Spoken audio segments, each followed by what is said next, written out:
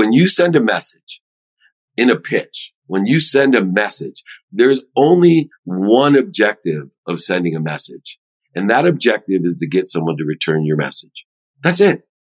You should not be leaving a full pitch of credibility, emotional attachments, quantifying reasons, impacts, and capability. Too many people are selling on a message, even in person, in an initial conversation. It's just to get their interest, right? To stimulate interest with the pitch.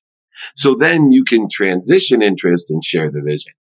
A pitch's purpose, the perfect pitch, is to stimulate interest.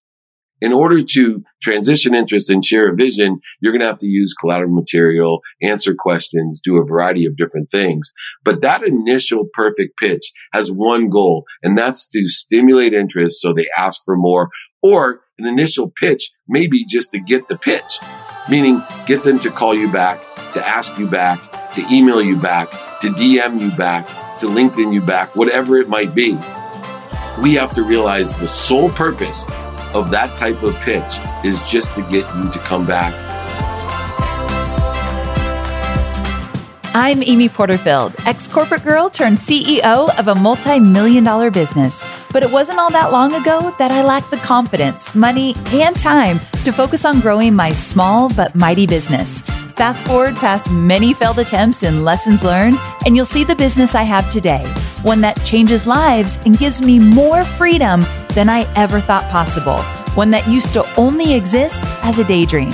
I created the Online Marketing Made Easy podcast to give you simple, actionable, step-by-step strategies to help you do the same. If you're an ambitious entrepreneur or one in the making who's looking to create a business that makes an impact and helps you create a life you love, you're in the right place. Let's get started.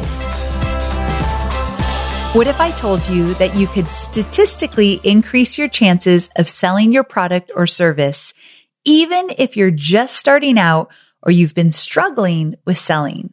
Well, today I have 5 proven steps to help you do just that.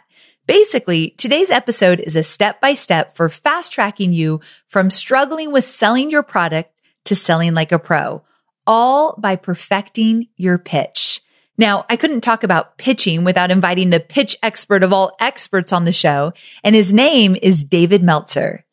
Now, let me tell you a little bit about this guy. And I say just a little because if I were to list all of his phenomenal achievements, we'd be here a while.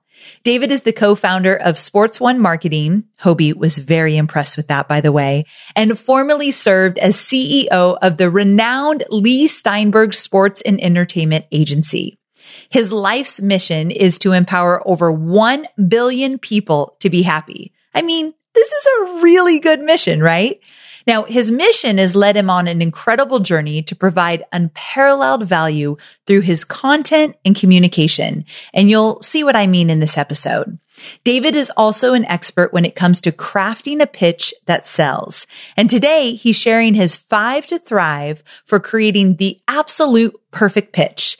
These are 5 tangible steps you need to implement into your pitch to make it actually sell and to make an impact.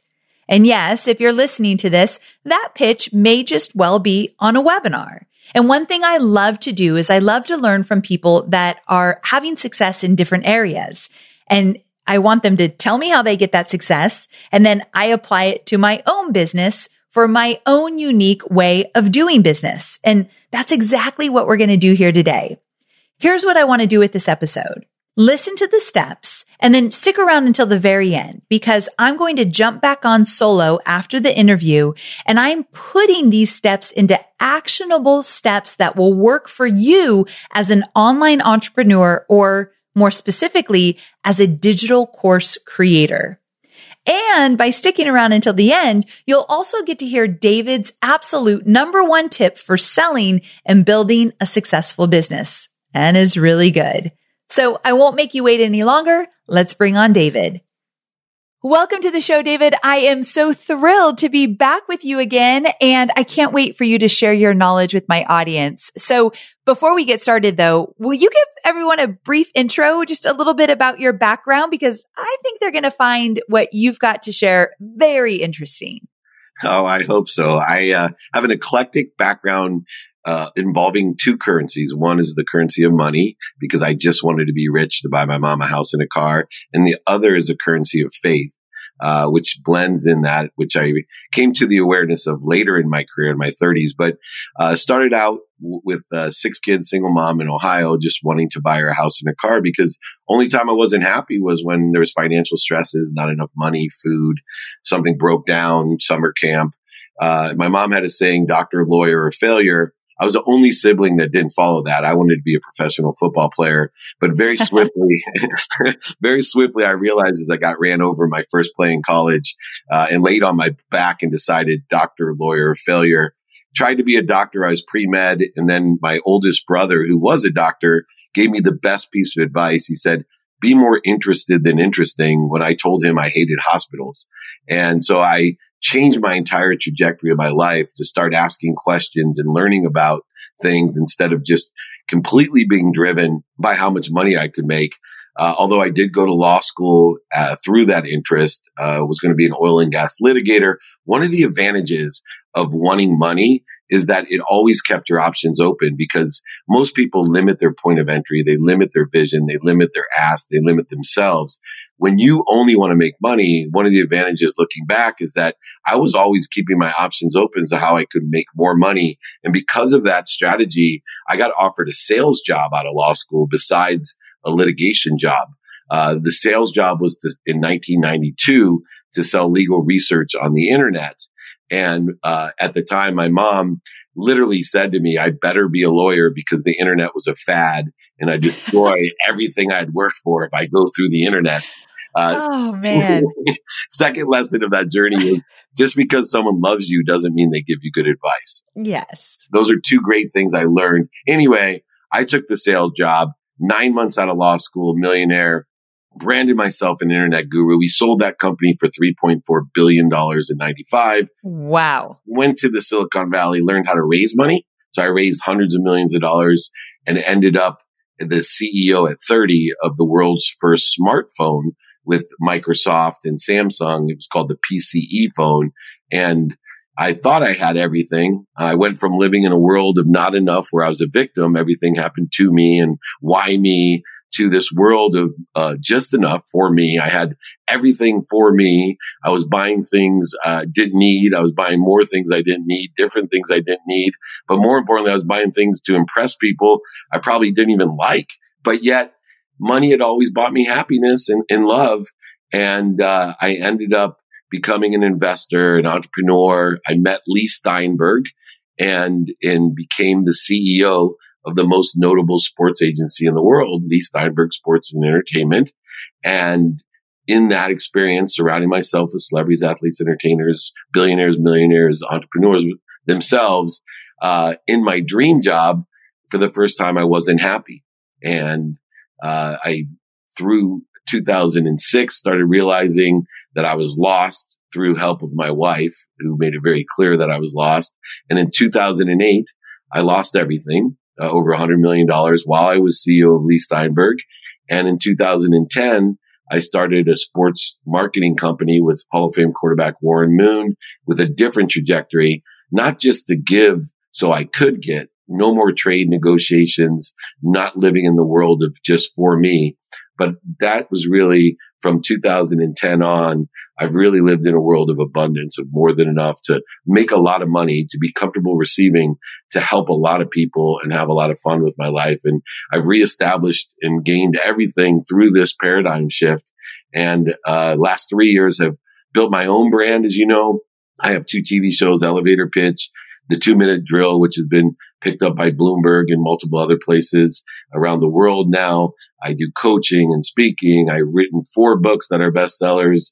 And my main mission is to empower over 1 billion people to be happy using my platform. And most importantly, the dummy tax that I've paid. I can't pay your state or federal tax, but I can save you a lot more money. I can pay your dummy tax if you hang on here for the next 25 minutes or so. I love it. Tell me this really quickly. There's a lot of entrepreneurs listening. And I think one of the fears that many entrepreneurs have is, what if I lose it all? And you just said you are someone who did. What was the one thought you kept thinking through all of that that you think got you to where you are today? Radical humility. I think That question is asked in so many different ways, from what would you tell your 18-year-old self, your 28-year self? What's the greatest lesson of losing everything, of making millions? To me, it's radical humility. And in the context of humility really lies one thing, and that is that you need to ask for help. You need to find people in the situation that you want to be in. The easiest way to get to where you want to be is find somewhere that's there and ask them for directions. And that, no matter what, I know our egos get in our way, but that's the ultimate lesson that I've learned, is how do I deal with my own humility and learn to practice ending fear and to use my free will to clear the interference and corrosion, separation, the void, shortages, and obstacles that I create myself, because I'm already living in a world of abundance, not only connected to everything, but also connected through everyone and them through me. Wow. That's powerful. I appreciate you sharing that. Okay. So you're here to talk about pitches because nobody makes pitches like you. And I want us to talk about using pitches the right way in your business. And this is really important because I know a lot of my listeners and entrepreneurs are terrified to make a pitch, but I want to help them understand that in order to make an impact, you've got to sell, and selling starts with this pitch. So you've got these 5 areas to focus on within a pitch to make it perfect, feel natural, genuine, and sell. And so I feel like I literally am going to get a fast track lesson here. I don't usually take notes during podcasts. I'm like, bring it on. I'm a student here as well. So can you start from the top and work our way down to all 5?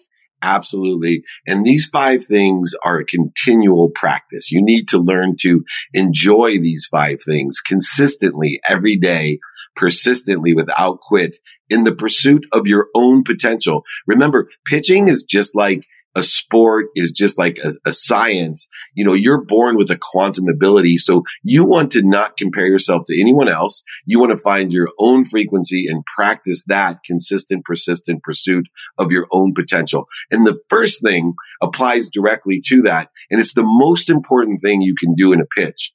And that's credibility.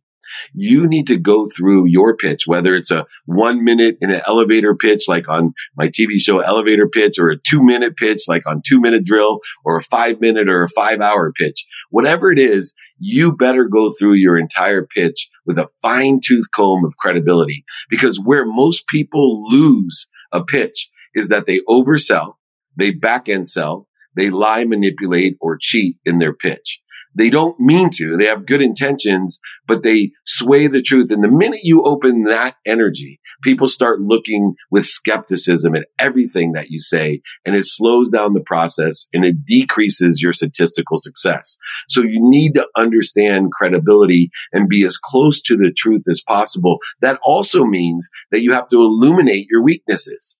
People will respect and gain credibility when you illuminate the problems, the challenges, your failures. You need to illuminate the truth. And if you do so, remember, most people don't consider, they usually consider features and benefits when they're pitching. They don't consider the most important thing, which is credibility. There's a mathematical equation to credibility. If you're 100% credible, people will do exactly what you say. In fact, if I was 100% credible on this podcast, I could tell everyone, hey, wire me $1 million. I'll give you $2 million by the end of the week. And everybody would do so if I was 100% credible. Now, I've never reached that potential, but I work and practice to it every single day. And the more that you practice, the more clarity you get, the more balance, weighted balance of your values, the more focused you are. And remember, it's not what you say, it's what people hear. Lou Holtz, the coach of Notre Dame, used to say that all the time about his football teams. It's not what I say, it's what they hear. Credibility is what they hear. You may think you're saying something, but if you lose credibility, you're saying something completely different. So please go through everything, practice, enjoy the consistent, persistent pursuit of your truth and the credibility that comes along with it. The second thing that you want to do is get an emotional attachment. I told you the lesson in my background of being more interested than interesting, and having an emotional attachment. People buy on emotions for a logical reason. People buy on emotion. And what we don't do a lot of times when we're pitching is do enough research to find out what people like and what they don't like. We don't do enough research. We're not more interested than interesting to find out what they're doing today and what they like about that and what they don't like about it. We don't do enough research or interest to find, how do I make myself equal and then allow myself to appreciate the difference. Appreciate means add value to the difference, not create a separation, void, shortage, and obstacle by creating attacking thoughts or judgments or conditions upon the differences in some comparison that sucks the energy, the emotions out of it. But instead, gain the emotion, gain the attachment, because people buy on emotion for illogical reasons. The best example of this is when I was young. I dreamed about having a Ferrari because I thought that everyone in the world would love me, respect me. I thought girls would want to go out with me. I thought guys would want to do business with me. Everybody would love me because I had a Ferrari. What I found out when I got my Ferrari, and I justified it, by the way, with emotions, right? With lots of course. I said it was a great investment, that I could do more business, people would respect me. Well, what happened was when I bought the Ferrari, not only was it a bad investment, because the more I drove it, the more it broke down. If I didn't drive it enough, it broke down. It was the most expensive car in the world to fix. But beyond that, people did not respect me. They became jealous and hated me because of my car. I was more worried about my car than my own health. And all of these things, and even worse, I think it just revealed to the girls that I dated what my true anatomy was and my ego of being a narcissist and an idiot. And I do that to illuminate for credibility. But that is a classic example of buying on emotion for logical reasons. We want to make sure that we're credible and we emotionally attach. Now, the third thing is very important because it's the first thing that we need to quantify. Quantifiable value is so important because a lot of people cannot transition from the emotional attachment that they receive, the credibility that they've given, into a quantifiable value. What happens is when you get someone that is emotionally attached, you sometimes lose credibility because you work in the world of the purple dinosaur. And everybody knows my favorite cartoon character is Barney, my big purple dinosaur friend.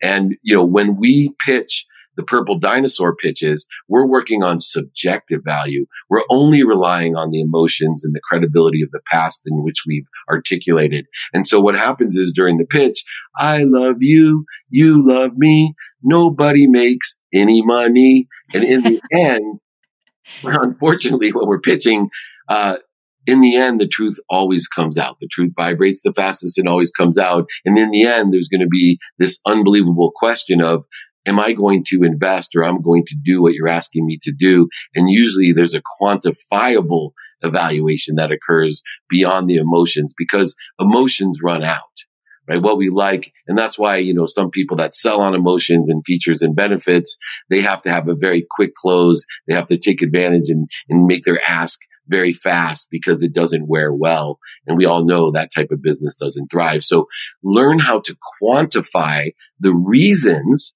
why somebody's going to do it. Talk about real numbers. Talk about credible numbers. Don't use vague numbers like, well, our revenue has increased 300% this year.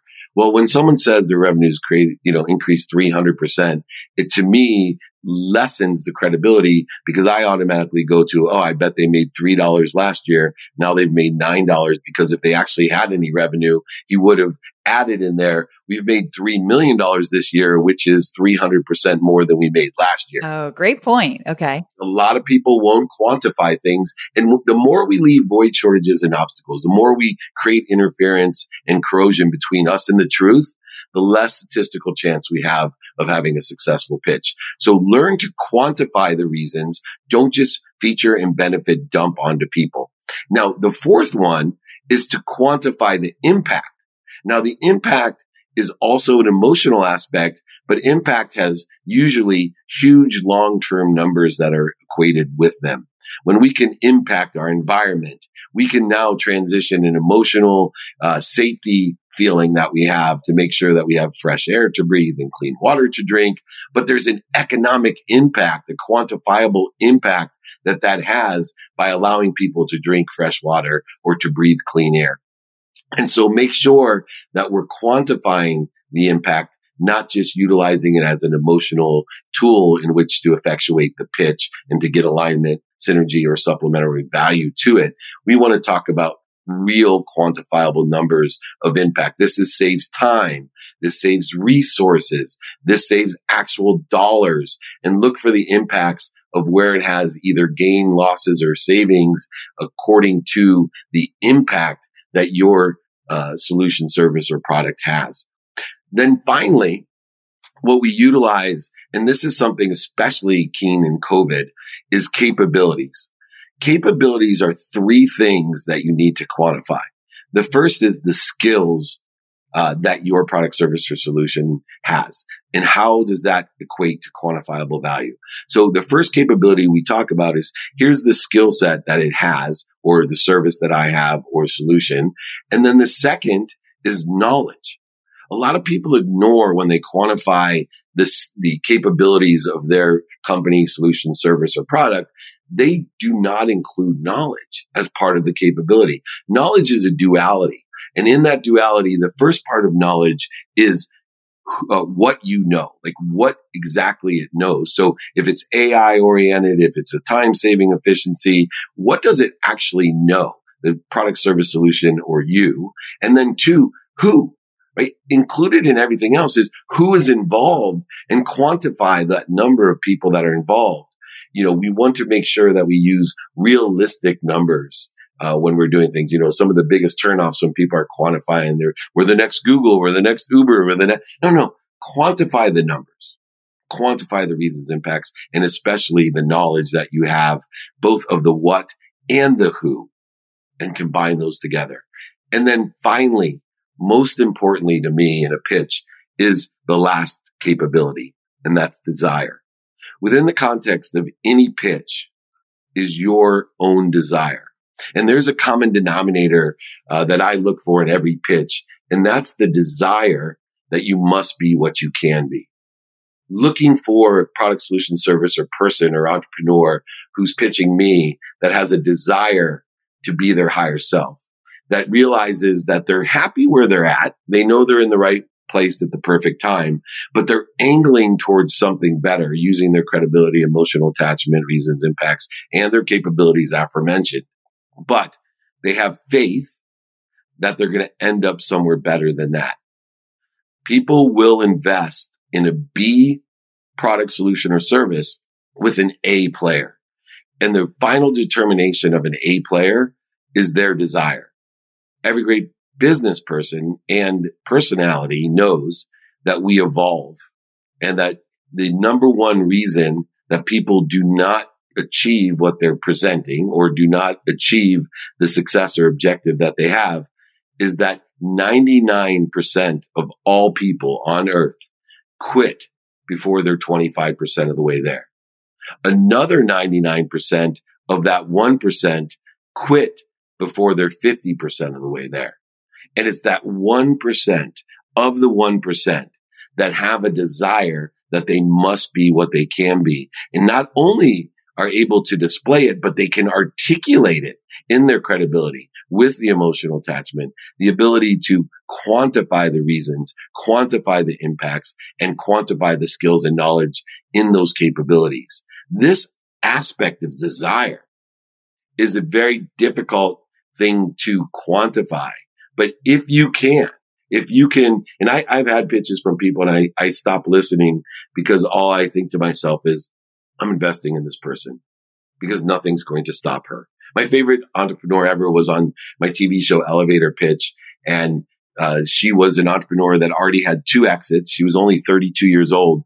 But when she was 18 years old, she adopted 2 children and her parents kicked her out of the house. But she knew that's what she must do to find her higher self. And there was a 12 and 11-year-old little boys that she adopted at 18 because she felt it was the right thing to do. She had 2 exits already. I knew no matter what product, solution, or service she was talking about, that she would make it happen because she was able to quantify to me this unbelievable thing called desire and that higher self that's involved. And within this pitch comes the ability to practice. And how do we do that? Now, a lot of people realize there's 4 ways that we practice. One is in person, one is on the phone, one is via email, believe it or not, and then one is via media. And you need to realize that a pitch occurs in all 4 of these mediums. It occurs in person, less than it used to today.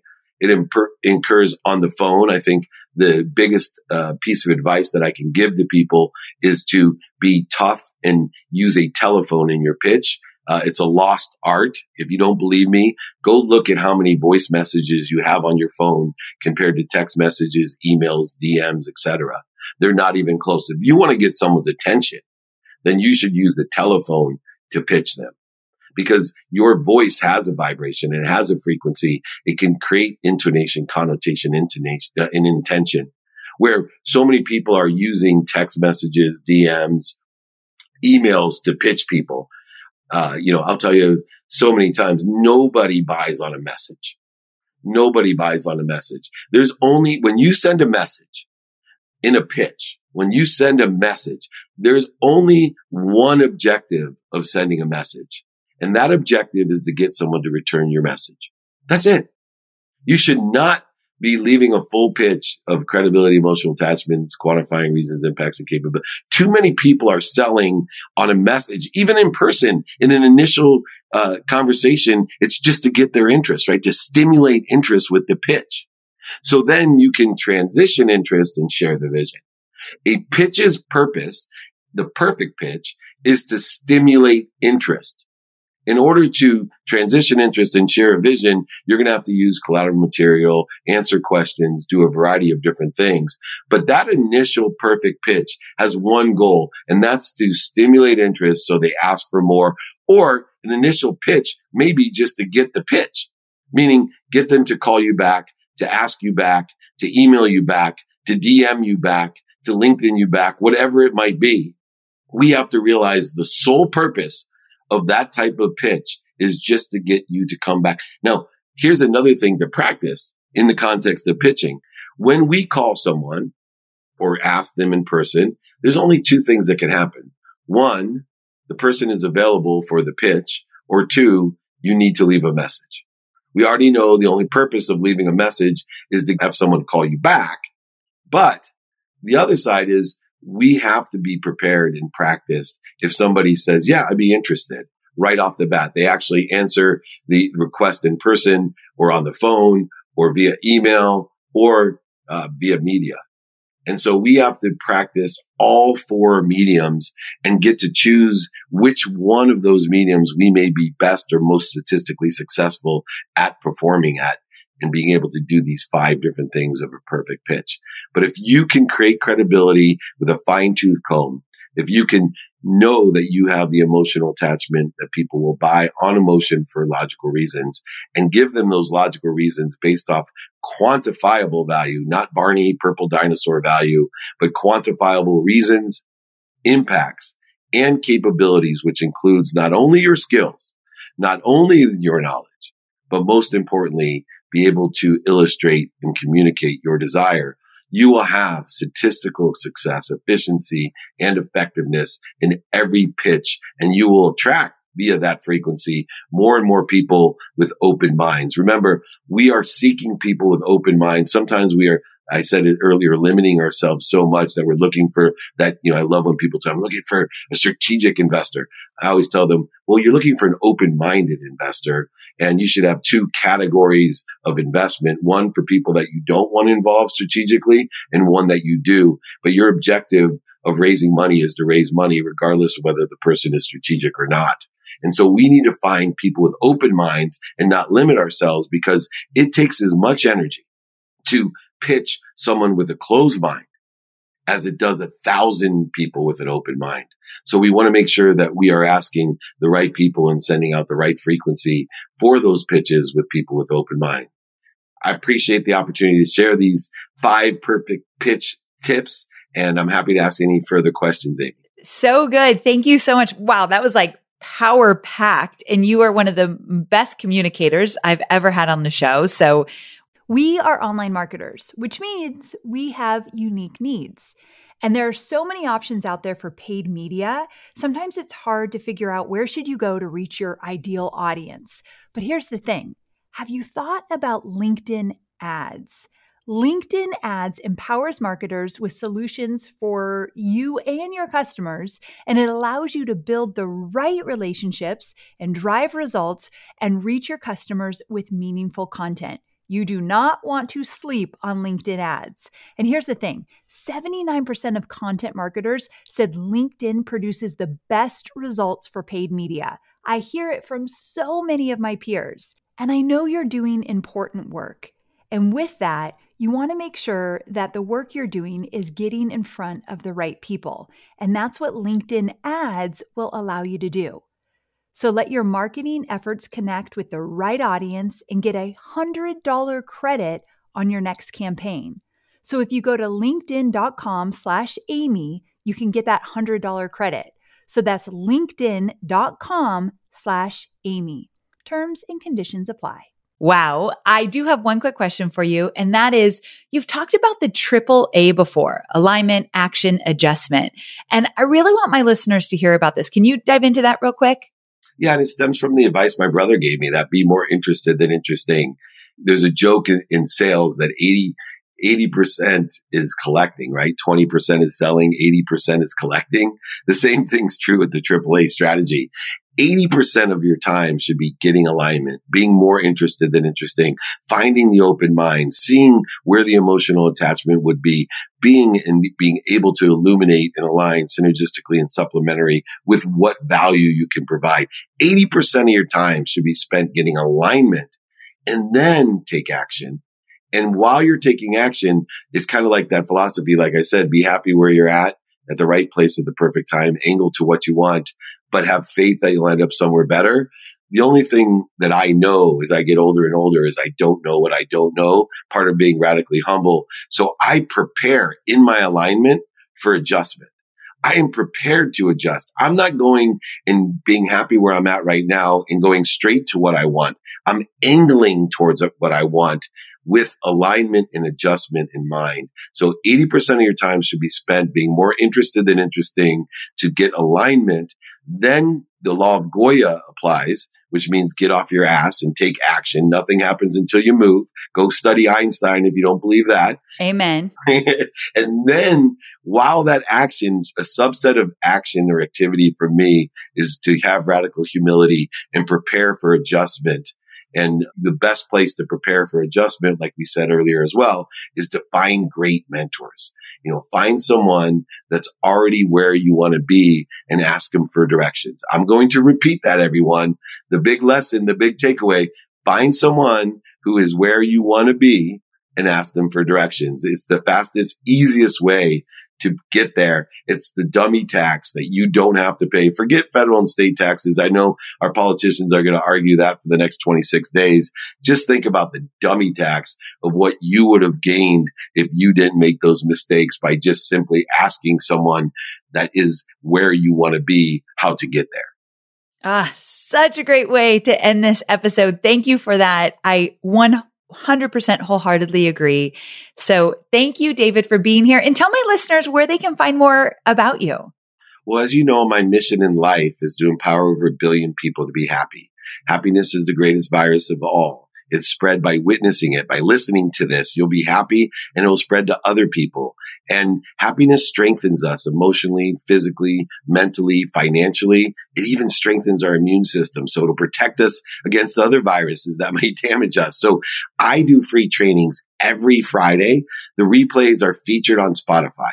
My playbook is featured on Entrepreneur. On every platform, you can have free trainings on how to be happy, how to make more money, help more people, and have more fun. And the easiest way to do it is to simply directly email me, david@dmeltzer.com, or join my text community, 949-298-2905, or just Google David Meltzer, @David Meltzer, LinkedIn, YouTube. David Meltzer is the way to find me best. And I appreciate the opportunity. If any of you want to be one of my 1,000, 1,000 times 1,000's a million times 1,000's a billion, we can create a collective consciousness, change the world, impact the entire world by being happy. So please join me every Friday or watch the replays on Spotify, Entrepreneur, or any of your favorite platforms. Thank you, David, so very much. Awesome. Thank you, Amy. What a pleasure. All right, my friend. That was really good, right? But I want to break down these steps into tangible actions that will work for you specifically. So for the first one, credibility. This means to use stories and experiences in your webinar, in your emails, and any other content that you're creating, but especially in your webinar because that's really where you'll be pitching. You can use stories from your journey, and if you have them, from your students' journeys as well. The second one, emotion. This means that you should speak to your audience's wants and needs. So get really clear on their wants and needs and talk about those in your emails, on social, and on your webinar. The third one, quantify. This means that you've got to use numbers to further support your audience's emotional connection. That means that when you're sharing stories, give actual numbers when it's appropriate. For example, you can share how your process has helped others increase their followers or subscribers by XYZ numbers and give them the exact number or percentages. So for example, let's say that you are a social media manager and you created a digital course to teach others how to use social media. When you're telling your success stories, talk about how you've helped them grow their followers by X number. Like actually give specifics when it's appropriate so it makes it more real. Also, just share details as much as you can to bring it to life. Now, fourth, impact. This means that you have to share clearly about your pathway and how it's going to offer them more or less of something. For example, the Digital Course Academy roadmap in my program. I offer it in my Digital Course Academy course. It helps my students to save time and frustration in creating and launching their digital course. I give them a roadmap. And when I'm marketing the course, I talk about this roadmap. I show a picture of this roadmap so they know exactly how I'm going to help them and how I'm going to take away the stress and give them more clarity. That's how I'm going to make an impact to get them results. Number 5 is capability. This is where you want to share your 10% edge. Why you are the person who should be teaching what you're teaching. And this is where you talk about your experience. So paint the picture for your audience of why you're the one to guide them to their desired want or need. This also means that you show up with confidence. When you're confident and can show your audience that you are the one to guide them on this desired journey, they will be more likely to want to follow you and purchase what you're selling. I think that also comes out in how you show up online, how you show up on video, the strength of your voice. And this is all stuff that you practice over time. You're not going to nail that first webinar with total confidence, but the more you do, you will, my friend. Remember, there is no room for imposter syndrome here. You are exactly where you're meant to be. You are the person who should be teaching what you're teaching, and you remind yourself of that every single day. I want you to take these strategies that David shared with you today and use them to improve and perfect your webinar pitch. I challenge you to keep coming back to these steps and add them to your webinar checklist. Keep practicing them. Keep thinking about them. In fact, you might need to listen to this episode one more time. David talks fast and he had a lot to say. I actually listened to it twice so that I could create this ending for you and make it really actionable. And the second time I listened to it, I got so much more out of it. Because at the end of the day, you want your pitch to feel natural and genuine and easy to do, because that's how you make an impact and reach the people who really need what you have to offer. So when you listen to it the first time or second time, keep asking yourself, how do I show up as my authentic, vulnerable self when I'm selling so that I connect with my audience in the deepest way? If you thought this week's episode was good, keep on coming back, because you know I'll be here every Thursday delivering top-notch step-by-step episodes to help you grow your online business and create a successful digital course. Thanks for joining us today. See you next week. Same time, same place. Bye for now.